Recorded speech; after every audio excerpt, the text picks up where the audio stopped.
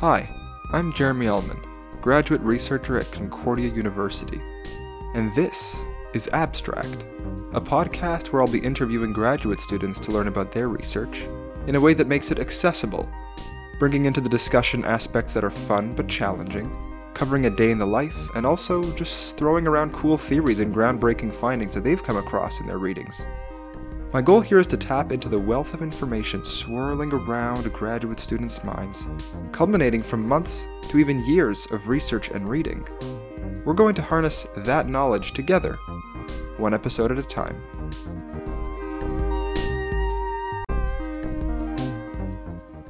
On today's episode, we talk about artificial intelligence, or AI, a relatively new phenomenon with the primary goal of automating specific tasks. So, the Industrial Revolution, for example, lightened the load of physical labor for humans, and some people believe, in this case, AI will take over the mental tasks that plague us. We outline 3 types of learning: machine learning, reinforcement learning, and deep learning, and we discuss what is meant here by deep. We also get into tasks of varying difficulty and complexity, algorithms that can identify anything, Pavlov's dogs, neural networks, and Jacob, our guest today, is also the first guest to participate in the Explain Like I'm 5 segment. So, let's hop to it. My guest today is Jacob Buckman, a PhD student at McGill University studying artificial intelligence. He's interested in the topic of reinforcement learning. That is, how can we design computer algorithms that can teach themselves how to act in a new environment, based on positive and negative feedback. Jacob works on the mathematics that helps answer this question, and he also implements this math using deep neural networks for application in even more complex tasks. In his free time, Jacob enjoys running, reading, and freestyle rapping. His eventual goal is to be able to do all 3 of those things at the same time, and I can't wait to see what that looks like. So, it is my absolute pleasure to welcome Jacob to the podcast. Jacob, how's it going? Oh, it's going great. Thanks so much for having me, Jeremy. I'm excited. Awesome. Yeah, I haven't spoken in a little while. Jacob is a friend of mine. We met about a year or 2 ago at a local talent show, basically, in the community. And, well, anyways, the rest is history. But rest assured, his freestyle rapping puts mine to shame. I thought I was on the top of my game, but I'm not, unfortunately. The goal, not doing too badly for yourself out there. I got things to work on. After this, we're going to probably practice freestyle rapping for a few hours, I think, if the schedule's free. So the introduction that you had written that I had slightly revised for this podcast that I just said has a bunch of words in it that I'd like to break down one at a time for the listener. So, of course, if this is your first time popping into the podcast, welcome. This is Abstract, and we are going to try and explain everything that Jacob does in his research in as accessible way as possible. So the first word that I came across, first phrase that I came across in this introduction that I think maybe needs a bit more of its own introduction is artificial intelligence. So I'm sure many people have their own interpretation of what artificial intelligence is, depending on the application in their specific domain. But if I don't know what artificial intelligence is at all, or if I've heard the term tossed around a little bit, how would you, Jacob Buckman, describe artificial intelligence?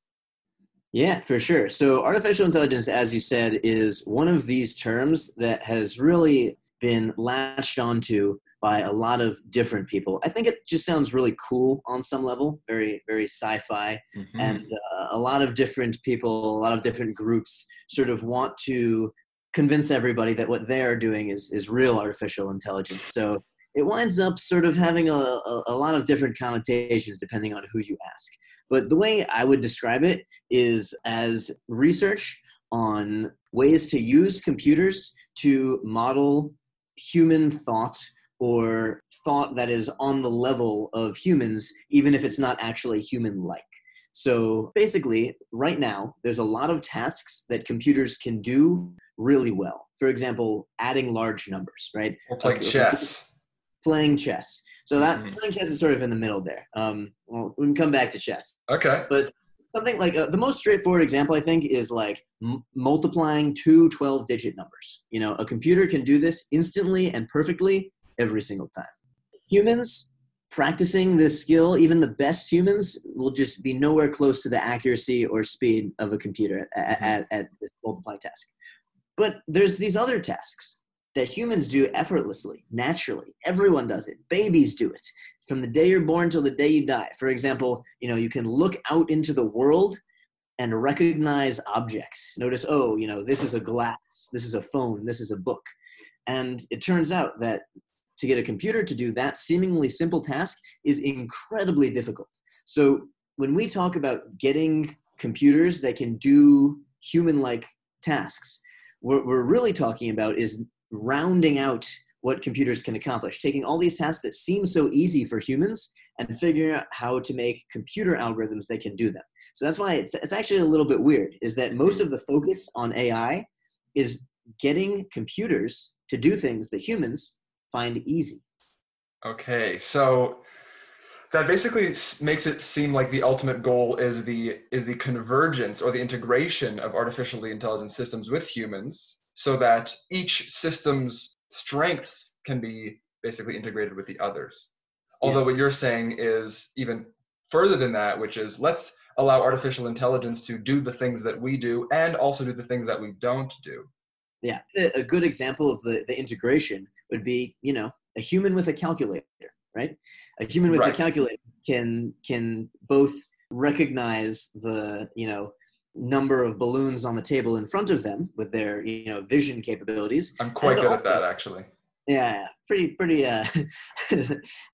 regular expert in balloon counting over here. Yeah. And then also multiply that using their calculator by the number of children in attendance to decide how many balloons to fill up. That's sort of like the synthesis of human and computer, leveraging the strengths of both. But wouldn't it be even better if we could take the human out of the loop entirely, offload all of the tasks to the computer? So not only does the computer use computer vision abilities, which is part of AI, to count the number of balloons and count the number of children, it also uses robotic hands perhaps, which are dexterous enough to fill up and tie off the balloons itself, and just complete the whole task end to end with no human intervention, thus allowing our erstwhile balloon man to take a nice vacation on the beach. I'm actually really glad that you mentioned the kind of this idea of removing humans from the equation. Last night before bed, I was reading a part of the book Sapiens by Yuval Noah Harari. Some of the listeners might know this book. I would highly recommend it. And in this section, it was talking about how the Industrial Revolution introduced machinery to basically take over the tasks that were predominantly done by human hands or animal legs for hundreds or thousands of years. So, for example, I believe the steam engine started in coal mines. They would use the steam to push pistons, and that would help in the mining process. And now we have applied that to many, many different kinds of things like cars, etc., on the surface of the planet. So you're basically saying, okay, so it's been the Industrial Revolution now for a couple hundred years. Now we have the artificially intelligent revolution, where instead of taking away some of the things that humans did with their hands, replacing them with machines, now we're trying to take away humans altogether, take away the brain of the human, and then basically recreate that inside of a machine. Is that what you're implying? Well, more than implying, I would just outright state that as definitely the sort of the ultra long-term dream of most people. I wouldn't even say most, some people who work on artificial intelligence. I think the shorter term version of that would be just looking at it as automation of specific tasks. So as you said, the Industrial Revolution automated lots of physical tasks, and there are lots of mental tasks that we do every day that are now also able to be automated by computers. For example, calculation, multiplication is a good example of this, right? When you click and drag on an Excel spreadsheet and it auto-fills following the pattern. Ooh, I love a nice click and drag. Ooh, don't get me started. So satisfying. You don't even need to click and drag. Sometimes you can actually just double click on the tiny green square in the bottom right of the cell, and it will autofill to match the formula using adjacent cells. But anyways, we'll have a different Excel discussion on a different podcast at a different time. Although I can already tell that my goal to keep this right around an hour might be entirely thwarted unless I actually actively decide to reel us in, because all of this is super interesting, and I can tell that you're quite knowledgeable on the topic. So that's artificial intelligence. Let's kind of maybe close temporarily close the discussion specifically on that terminology. And I urge our listeners to continue to learn about that themselves. Would you recommend any particular resource for an introduction to artificial intelligence, a book or a particular scientist? I don't know if there's one resource that I have in mind, but I think that a lot of good online classes are available. Mm-hmm. There's a couple classes from Stanford that are available online that I like. Yeah, the field is there's the sort of defining textbook right now that if people want to start using these techniques or working in the field, I would recommend is the deep learning book. There's one book called the Deep Learning Book, and that's sort of the deep learning is one of the most popular frameworks for artificial intelligence right now. And I think that book gives a good overview of a lot of the current most promising and interesting directions and techniques. Awesome. So it's called The Deep Learning Book. Yes. So for those interested in learning more about the current state of the art of the field, or maybe doing a little bit of work in this area, I would recommend the Deep Learning Book, deeplearningbook.org. It's available for free by Goodfellow, Bengio, and Corville. It's really excellent. Free? Resource. We love free. Here at Abstract Cast, we're all about free. One of the great things about being in the AI ML world is what's ML? Oh, sorry, machine learning. Yes. A specific technique that overlaps a lot with artificial intelligence. We can get into that later. Perfect. You mentioned deep learning and machine learning, and yeah. I know that you specifically, as was mentioned in the introduction, are focusing on reinforcement learning. I would love to have a nice chat right now about learning in those three particular ways, and maybe we can connect reinforcement learning and deep learning and machine learning, either in the hierarchical way that they are organized, or if they're laterally organized, then how they relate to each other. Does that make sense? Yeah, it's a little bit of a mix, I think, of hierarchically and laterally in this case. But yeah, so learning in general. We love learning. Learning is to me one of the key insights that working with algorithms and working in the AI space have given me, is that a lot of the times it's harder to solve a specific problem than it is to solve a general problem, which sounds bizarre because it seems like, trying to come up with an algorithm that solves all of these different problems should be way more complicated than just solving one tiny narrow problem. But actually, that seems totally counter to what you said at the beginning, where, for example, multiplying two 12-digit numbers, which I would consider to be specific, is very easy, but modeling human thought, which is more general, is actually really difficult. So what do you mean by general things are easier here? Like, what's the distinction there? Yeah, so there's certainly some specific problems that are easy, but there's also some specific problems that are very hard, where a more general form is actually easier if you learn it. So essentially, it comes down to this, right? When you look at how to multiply two numbers,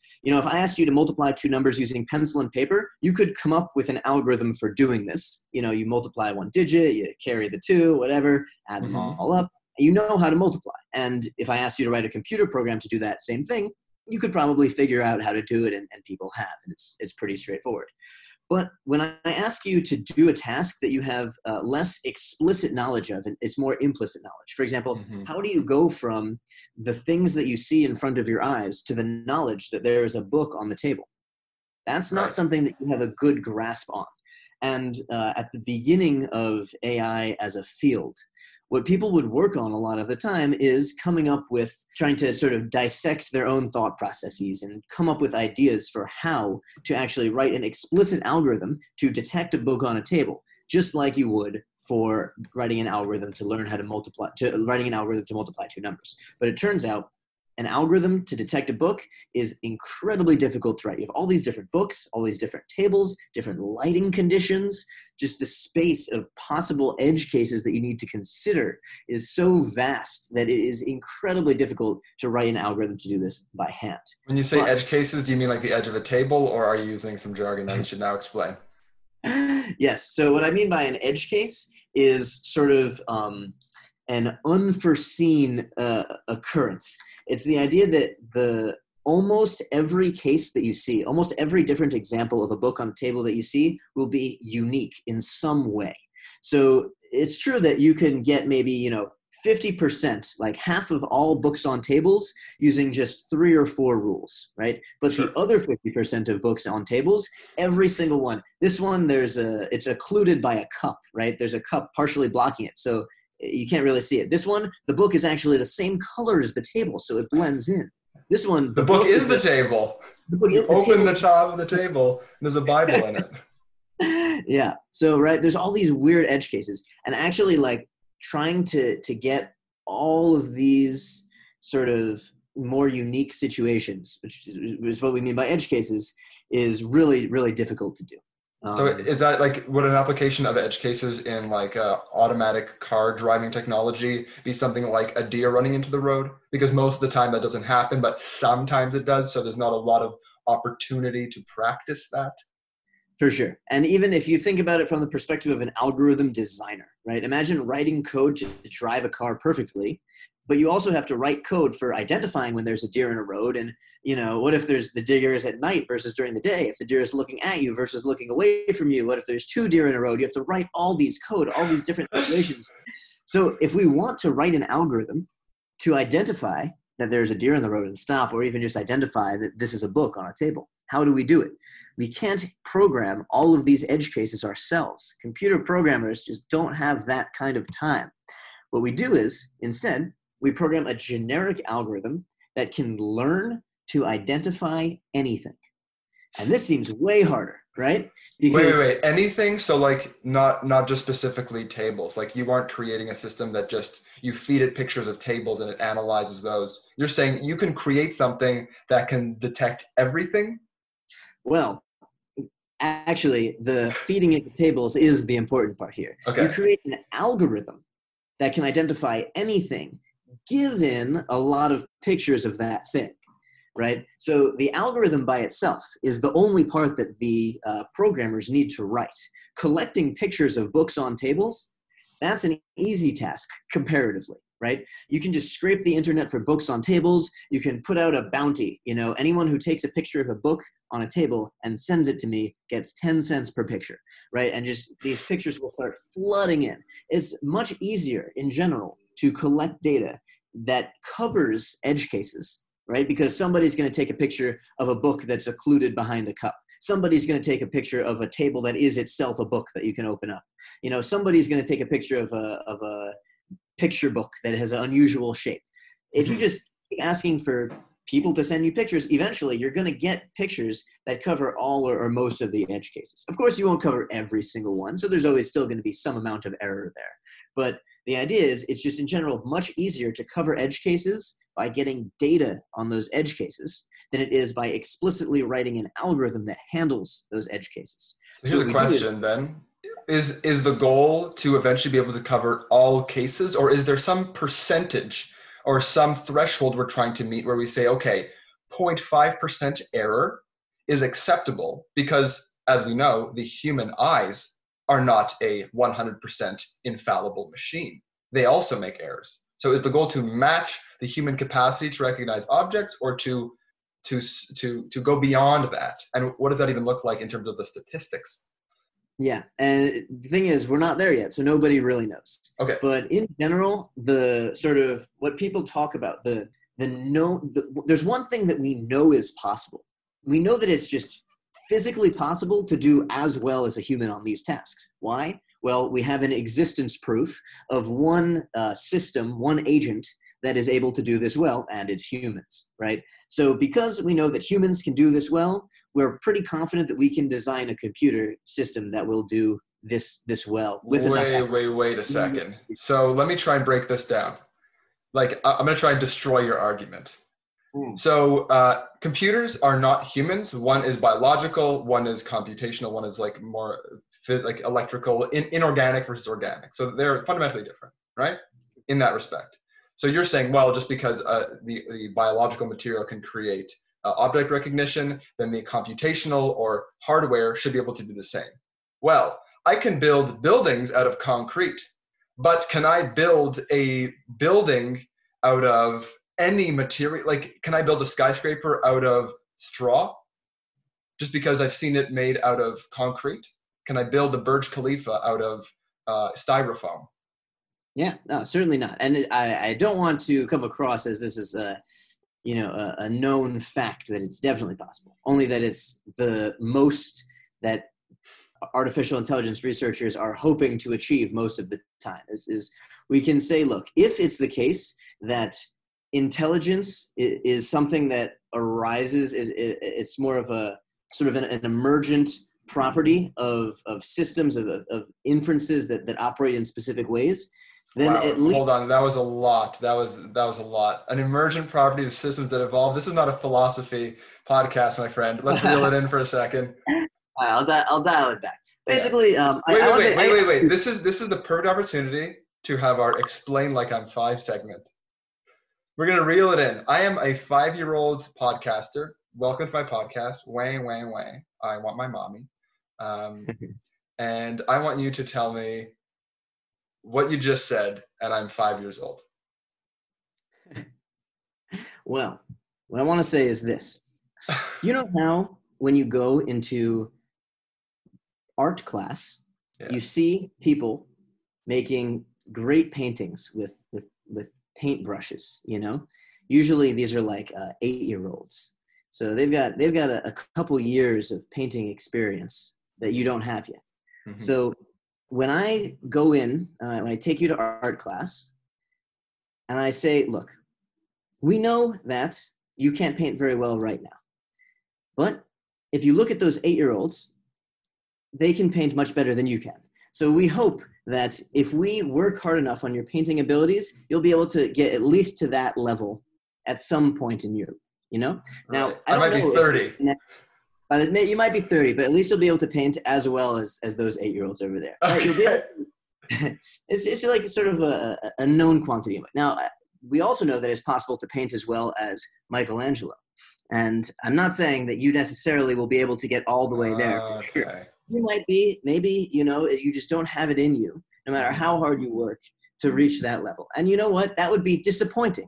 But as it is, you know, I'm going to hold out hope that you will one day be able to paint as well as Michelangelo. That is, I'm going to keep working, taking you to art class, encouraging you, putting your paintings on the fridge until you know, as hard as I can to get you all the way to Michelangelo level painting.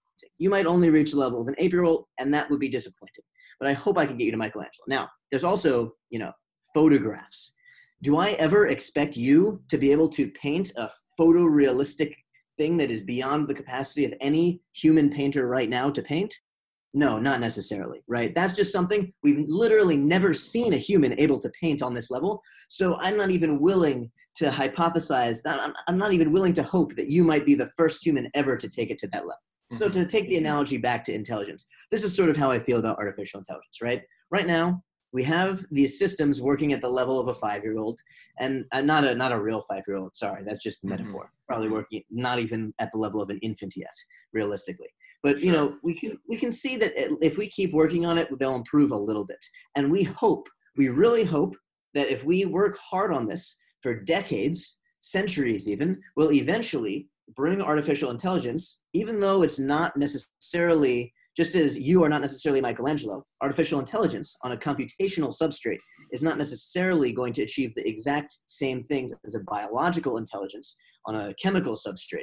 There might be some irreconcilable differences there that prevent us from ever achieving human level performance on things. But biological substrate meaning human, and then mechanical substrate being a computer. A computer, or maybe some future computer that we eventually figure out how to design. It doesn't necessarily need to be today's computers, but it probably will be for the foreseeable future. Sure. Great. Love it. Very, very nice, very thorough. We did derail a bit from discussing reinforcement learning. I don't believe that term ever even came up. So let's bring it back to that. That is your research. You are researching reinforcement learning. So why don't we start from, I guess, the basics in terms of what reinforcement learning plays in terms of a role in your research, or how your research plays a role in the reinforcement learning literature. For sure. So I guess to describe reinforcement learning, it makes sense to talk about something like Pavlovian conditioning in animals. So this is a concept from psychology that basically Pavlov's dogs, very famous experiment that, he would ring a bell and then feed the dogs. And eventually, if he did this long enough, then he would be able to just ring the bell by itself and the dogs would start salivating, even though there's no food available, because they would learn to predict the one from the other. So this is sort of like this idea of learning from reinforcement, right? The thing of ringing the bell is reinforced by the reward of the food right afterwards. And so the dogs learn to, walk up to him and start salivating whenever they hear the bell. This is like an association that's being made between the bell and the food. And so the behavior then is the salivation and anticipation. Exactly. So the behavior is being shaped by learning about the environment in a way that's shaped by positive and negative rewards. And so taking this same metaphor of learning about an unfamiliar environment based on positive to negative rewards into sort of more tractable mathematical terms, you get reinforcement learning. So the way reinforcement learning is set up is we model that there is an agent that can act in an environment. And the agent that can act in an environment. So like on the computer, we're imagining that there is a dog in a room and there's a bell. Exactly. So, right. So there's a dog maybe in a house, and we are putting ourselves into the role of the dog's brain, basically. We're trying to say if we could design an algorithm that would tell the dog how to act in response to different things. And also we can say certain things. Maybe the dog has the goal of getting as much food as possible. So it gets a +1 reward whenever there is food, something like this. And now what actions should the dog take? Well, at any given point, the dog can bark, it can walk over here, it can walk over there. So this agent, which is the dog in this example, has all of these different actions it can take, and it needs to choose the right action at any given moment in time. So how does it decide what action to take? Well, it has various senses, right? It has eyes, it has ears, it has a nose, and it can use these senses to learn something about the environment it's in. And however, let's say the dog just moved to a new house, so it doesn't know how to get food yet. The dog might not actually be good at knowing when to bark and when to act. And so this is the problem of reinforcement learning. Imagine you're a dog put down in a strange environment, and you're getting all these sensory inputs. You're seeing things, you're hearing things, and once in a while, you're getting some food. So you want to figure out, what actions did I take in response to what features of the environment that led to me getting food, and how can I do those things again, right? And the debate about like what aspects are meant to be innate versus what aspects are meant to be learned in intelligence in general is, very, very big debate in AI. Lots of people have different opinions on this. Reinforcement learning is generally studied in the tabula rasa setting, which means blank slate, where we assume that, look, we recognize that any real animal or biological agent will have some, they call them priors or inductive biases that help it know how to. I prefer priors to inductive biases for the purposes of this podcast. So okay. prior information built into the brain upon birthing. Yeah. So we acknowledge, of course, that most real beings will have these priors. But traditionally, most reinforcement learning is studied in this blank slate fashion, where we just pretend for a moment that we don't have any priors and say, okay, what can we do now if we don't have any priors? Recently, there's been a lot of interest actually in thinking really hard about priors for reinforcement learning and how to build these in and what they can do. But I don't work on that area as much. I'm more interested in the question of, assuming we have no or minimal priors, how can we then go about learning? But that's basically what we are like at the beginning of gestation, right? When a sperm enters an egg, we can effectively say that system of sperm plus egg does not really have any priors. So when we build these artificially intelligent systems, are we essentially just saying we're starting from like basically 9 months before the fetus is born, like just time zero?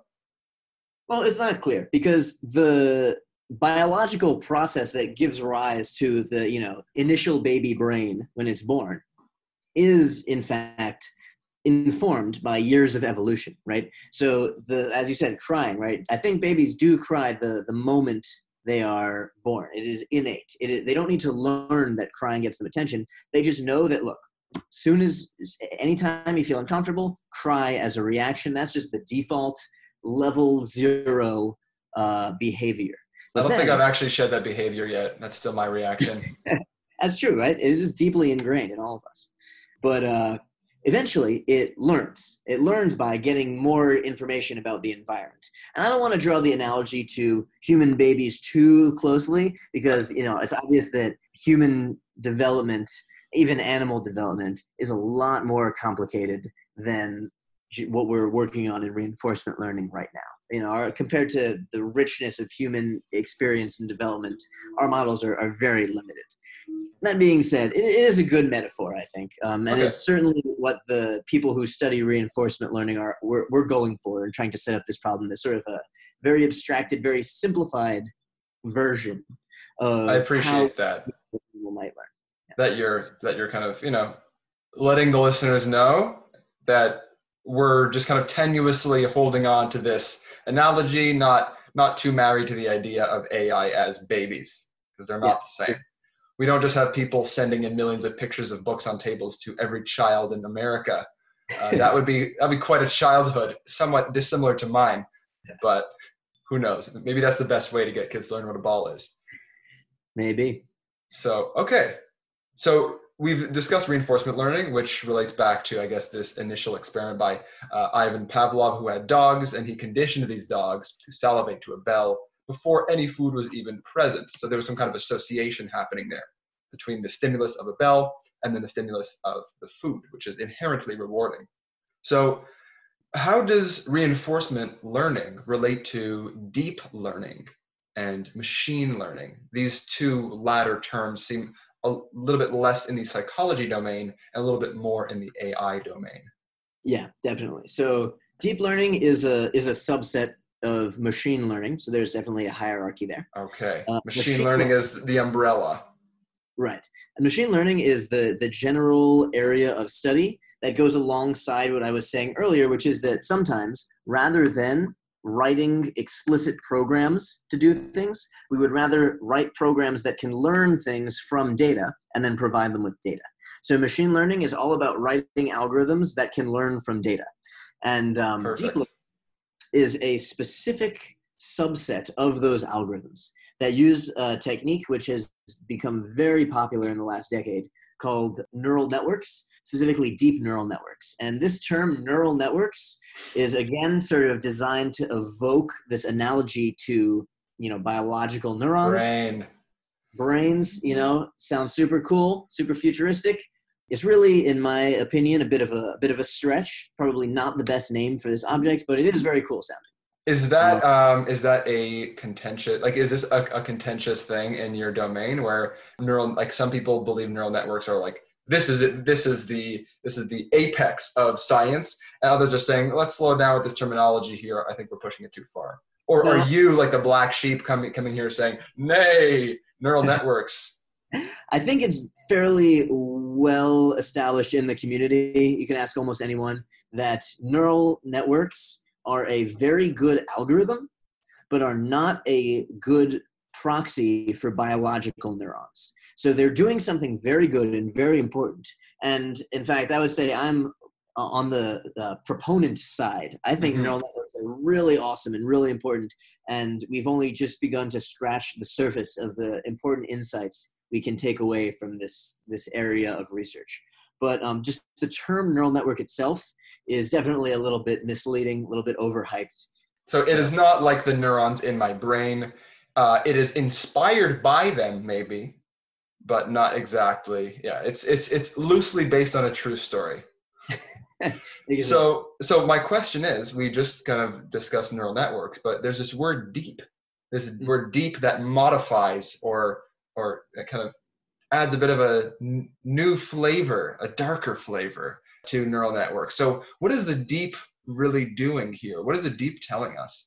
The deep is actually one of the biggest recent revolutions, is that the realization that, so neural networks in general, the way they work is they're sort of modular. They come in like layers or clusters. So you can take the same basic algorithm and add, which is sort of, the data starts in some form, and then you push it through one layer of a neural network, and then it emerges in a different form, hopefully a better form, right?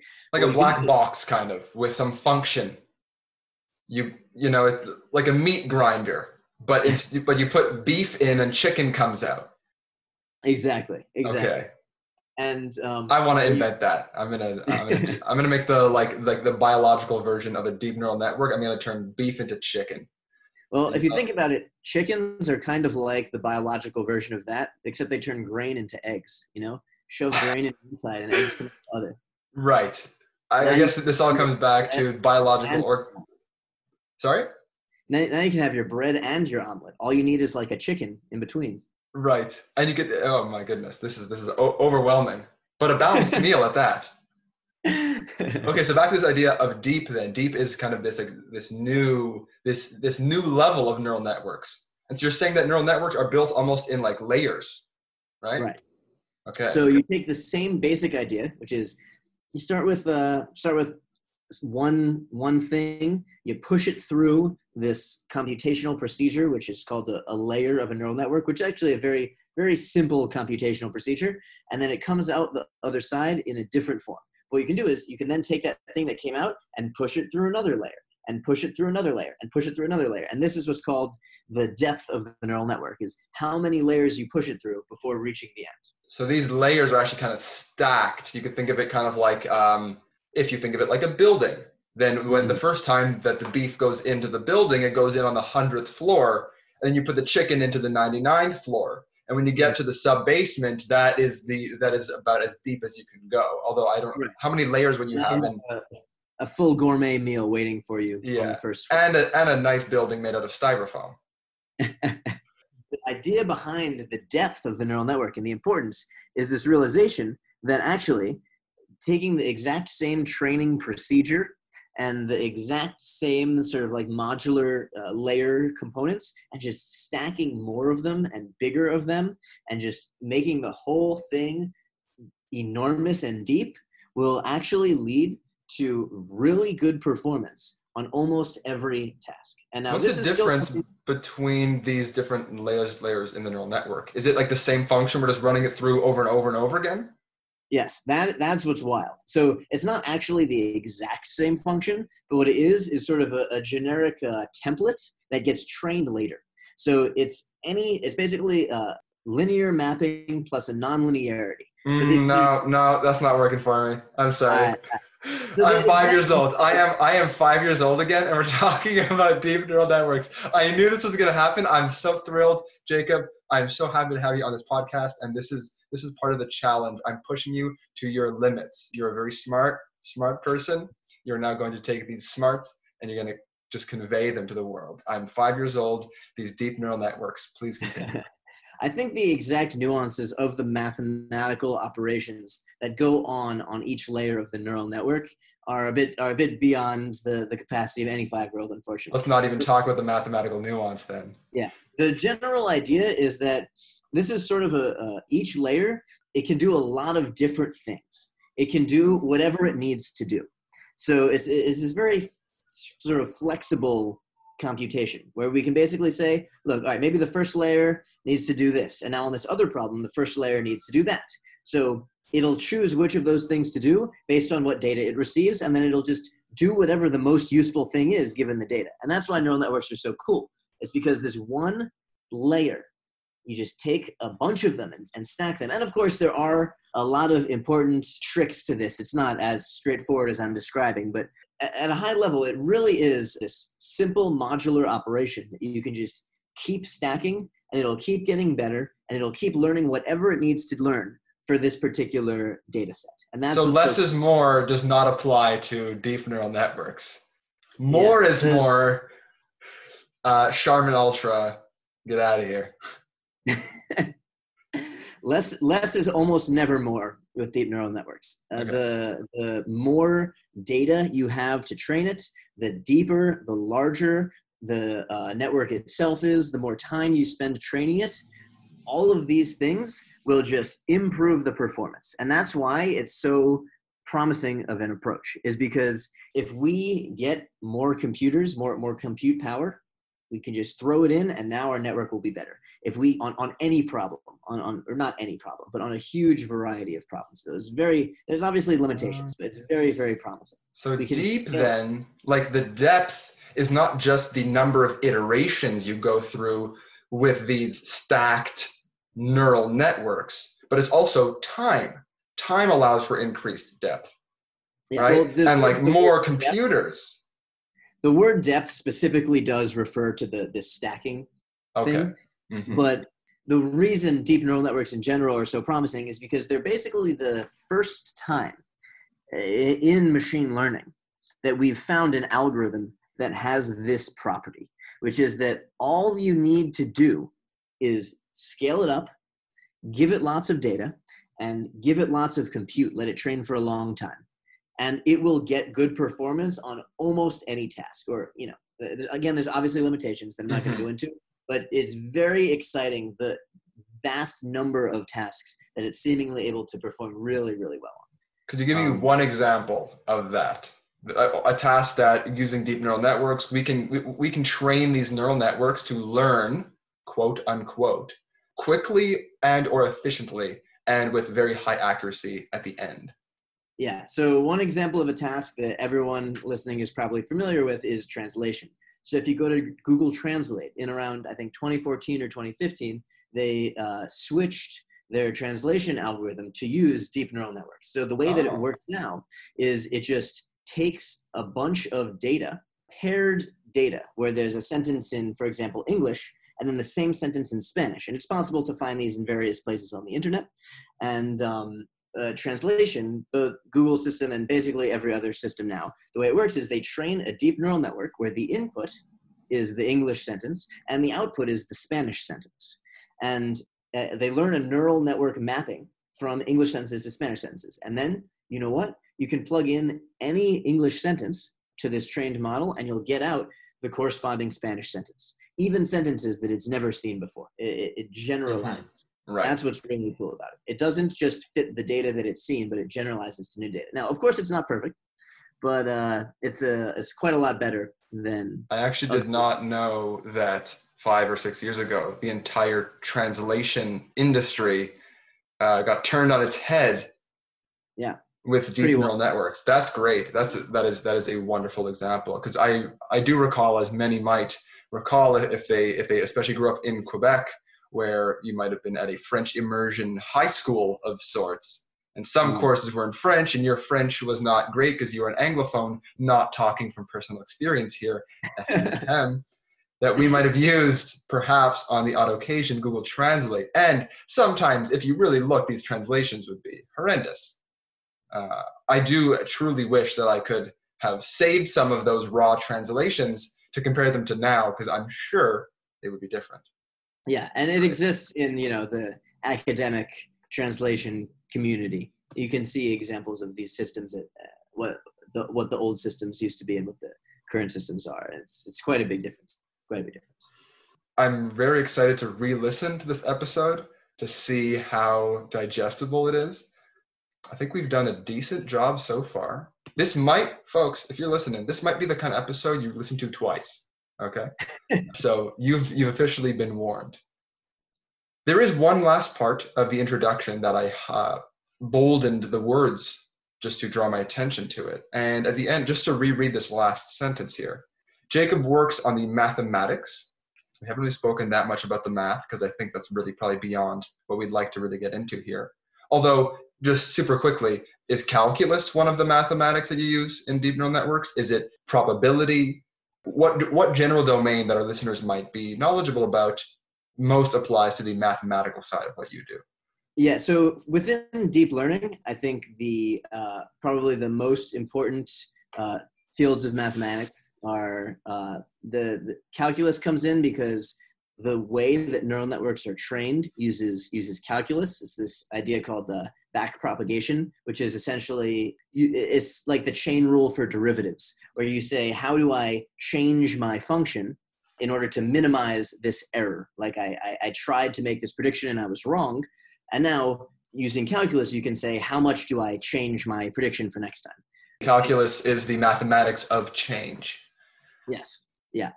Then there's also a lot. I think something that's very important is probability and statistics in general, because a lot of the sort of the objectives when we train neural network, we need to train it in order to optimize some objective that will hopefully then translate into good performance on the task we care about. And a lot of the times, the most convenient way to define these objectives, and indeed to think about the whole training procedure, is probabilistically. So things like, for example, you'll look at just a few of your training points at a time, because looking at all the training points at once is too computationally expensive. So when you are just looking at a few of your points, that's when picking a few of something out of a larger batch is called sampling, right? You're taking a sample of the larger batch.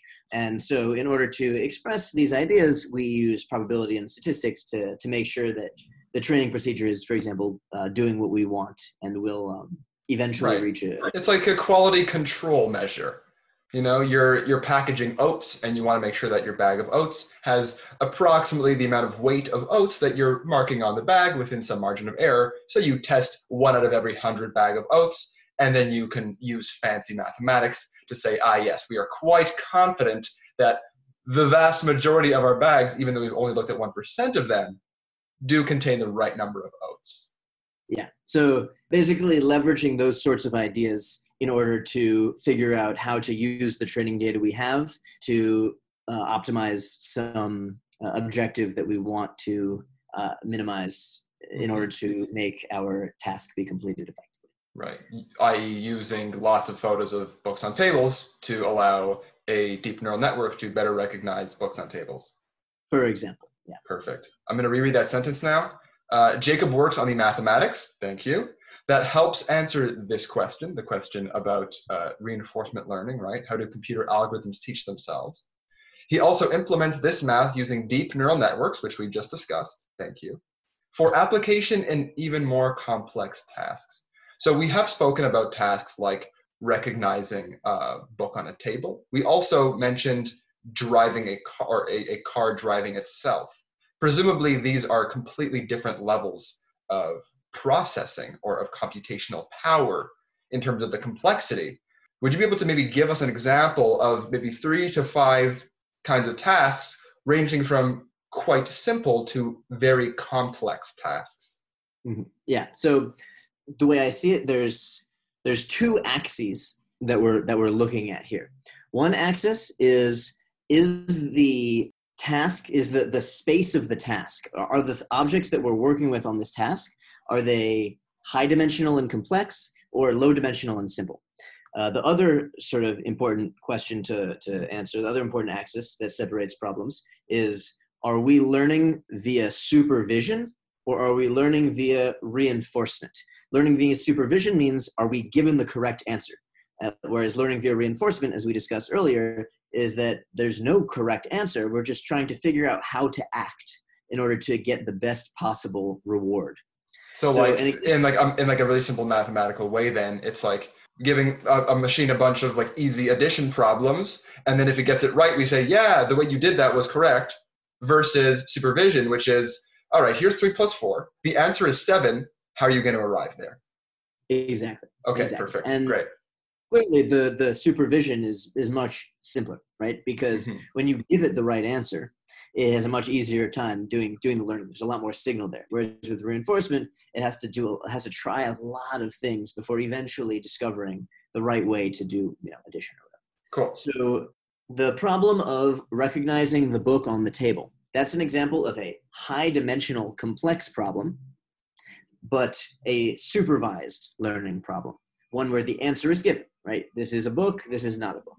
So the problem space is supervised, high dimensional, right? Then I see. you have... There's like a 2x2 grid I'm imagining here, right? Because each of these measurements is a binary, right? High versus low complexity, and then supervised versus reinforcement. Cool, okay. Yeah. The complexity one, of course, in reality is more of a spectrum than but Sure, yes, that's a great point. Then there's the reinforcement learning simple tasks. And these are the ones that I study the most. Reinforcement learning simple tasks is hard to even give an example of because they are so simple that they don't correspond to anything in reality, right? You might have like, they call them grid world tasks, where you imagine you have an agent that's just represented by, the agent's whole world is just like a 4x4 grid. And in some of the squares of this grid, there's reward. And in some of the squares of this grid, there is death. And the agent's actions are go up, down, left, or right. And there's only 16 possible states the agent could be in, corresponding to the 16 different squares of the grid, right? So this is very simple. You don't need neural networks to tackle this task. You don't even need Jacob Buckman. Well, what are you doing?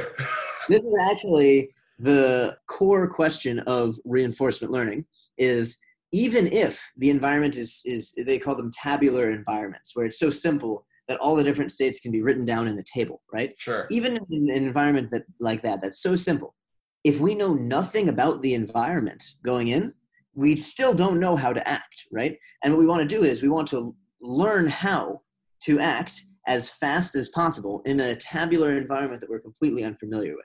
So this is actually a very difficult and interesting question, even though there's no real world problem that it perfectly analogizes to. However, once we take these two elements, right, we have these high dimensional problems that are supervised, and then we have these reinforcement learning problems that are low dimensional, and you take aspects of each and combine them. Now you end up with high dimensional reinforcement learning problems. And driving a self-driving car might be a good example of this, right? The input space, you've got all these sensors, you've got cameras, your action space, you can turn the wheel all sorts of directions. There's all these buttons on the dash. You can turn your lights on or off. You can gas or brake. There's all these different things that you have to do. And there's no supervision, right? Nobody knows the exact right way to drive a car.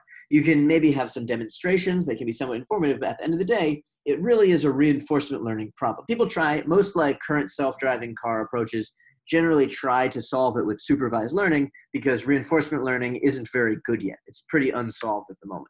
So wait a second, just so that I can vocalize this maybe for myself and for the listeners, because I don't know if this is if the listeners have heard of it in this way. What I just took away from this comparison we're making is that reinforcement learning can be thought of as unsupervised learning. So unfortunately, the word unsupervised learning is already taken for something. Right, yeah. Okay. It is. Oh. It's a completely other thing. Yeah. Oh, so I'm sorry. Forget I said anything. Yeah, no, it's okay. It probably should be mentioned. Generally, when people talk about different sort of problem settings in artificial intelligence, unsupervised learning is the third one that they mention. Supervised, unsupervised, and reinforcement learning are sort of the three that people talk about. But my work doesn't touch on reinforcement learning at all. On unsupervised learning at all, so I didn't bring it up. Unsupervised learning generally refers to the case where there's no supervision, and there's not even reinforcement signal. There's no positive or negative rewards. It's literally just, let's do something to this data. So, for example, you might want to take a bunch of profiles and cluster them, right? Profiles like Facebook profiles? Yeah, I was thinking like Facebook profiles. You want to cluster these people so they end up in clusters of similar interests, right? Yeah. Now, there's not really a supervisory signal, right? You're not going to have a human expert come in and cluster them first and then have the algorithm try to copy that human's clustering. No, you're going to try to just evoke some natural coherence between the clusters and try to get beautiful interpretable clusters out. And that would be sort of an example of unsupervised learning. Okay. Not what you do though. You are not doing that. Correct. You are working with a 4x4 grid of dying and eating. And I love that I just summarized your entire PhD because in that one very sad sentence, because I'm sure I'm missing so much nuance. But that's it's wonderful to know that everything we've just discussed is knowledge you've gained on this road in academia that has basically culminated in exactly what I just said, which is you focusing on these very, very simple systems. But then once we can really master these simple systems, we can move on to more complex ones. Like you were saying, driving was like reinforcement learning at a complex level. For sure. And if we can't even have a little agent in a 4x4 grid world avoid crashing into the obstacles, how could we possibly have a self-driving car in this big, rich, complex world avoid crashing into obstacles, So except that I thought that cars already are kind of decent at doing that. Right? There's ways, but again, as always in machine learning, the edge cases are the hard ones. Mm-hmm. So most of the time, in good conditions, highway driving, the self-driving stuff is safe enough that a human with their hands on the wheel can basically stave off any accidents. But to do it like a real self-driving car, the kind where you just sit down in your car's seat on your driveway, tell it where it wants to go, and take a nap, and it gets you there in any weather, at any time of day, in any traffic conditions, a car that really performs the full job of driving in the same way that humans do, that would, I think, require a lot more complex understanding and reinforcement learning knowledge. That's fair.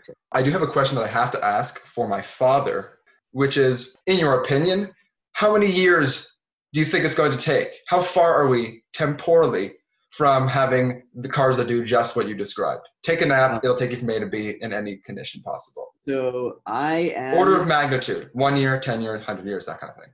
I am hugely pessimistic here. I think if you ask most people in the community, they'll tell you something on the order of 1 to 5 years, maybe even 10 years. But I'm going to say 80 to 100 years. Cool. Easily. Maybe even more. I'm also a pessimist in terms of getting overly excited about the technological advancements that we're currently working with. I think it's very, very easy to get caught up and say, oh yeah, this is right around the corner. And who knows, maybe we might not even be able to experience a world that is driven automatically. We'll have to wait and see.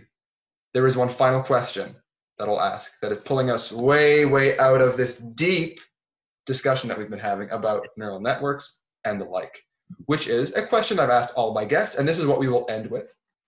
Question is, because I like to get to know the people behind the research. So 1 to 3 words to describe yourself as a researcher or academic, and 1 to 3 words to describe yourself as a non-researcher or academic. And are they the same or are they different?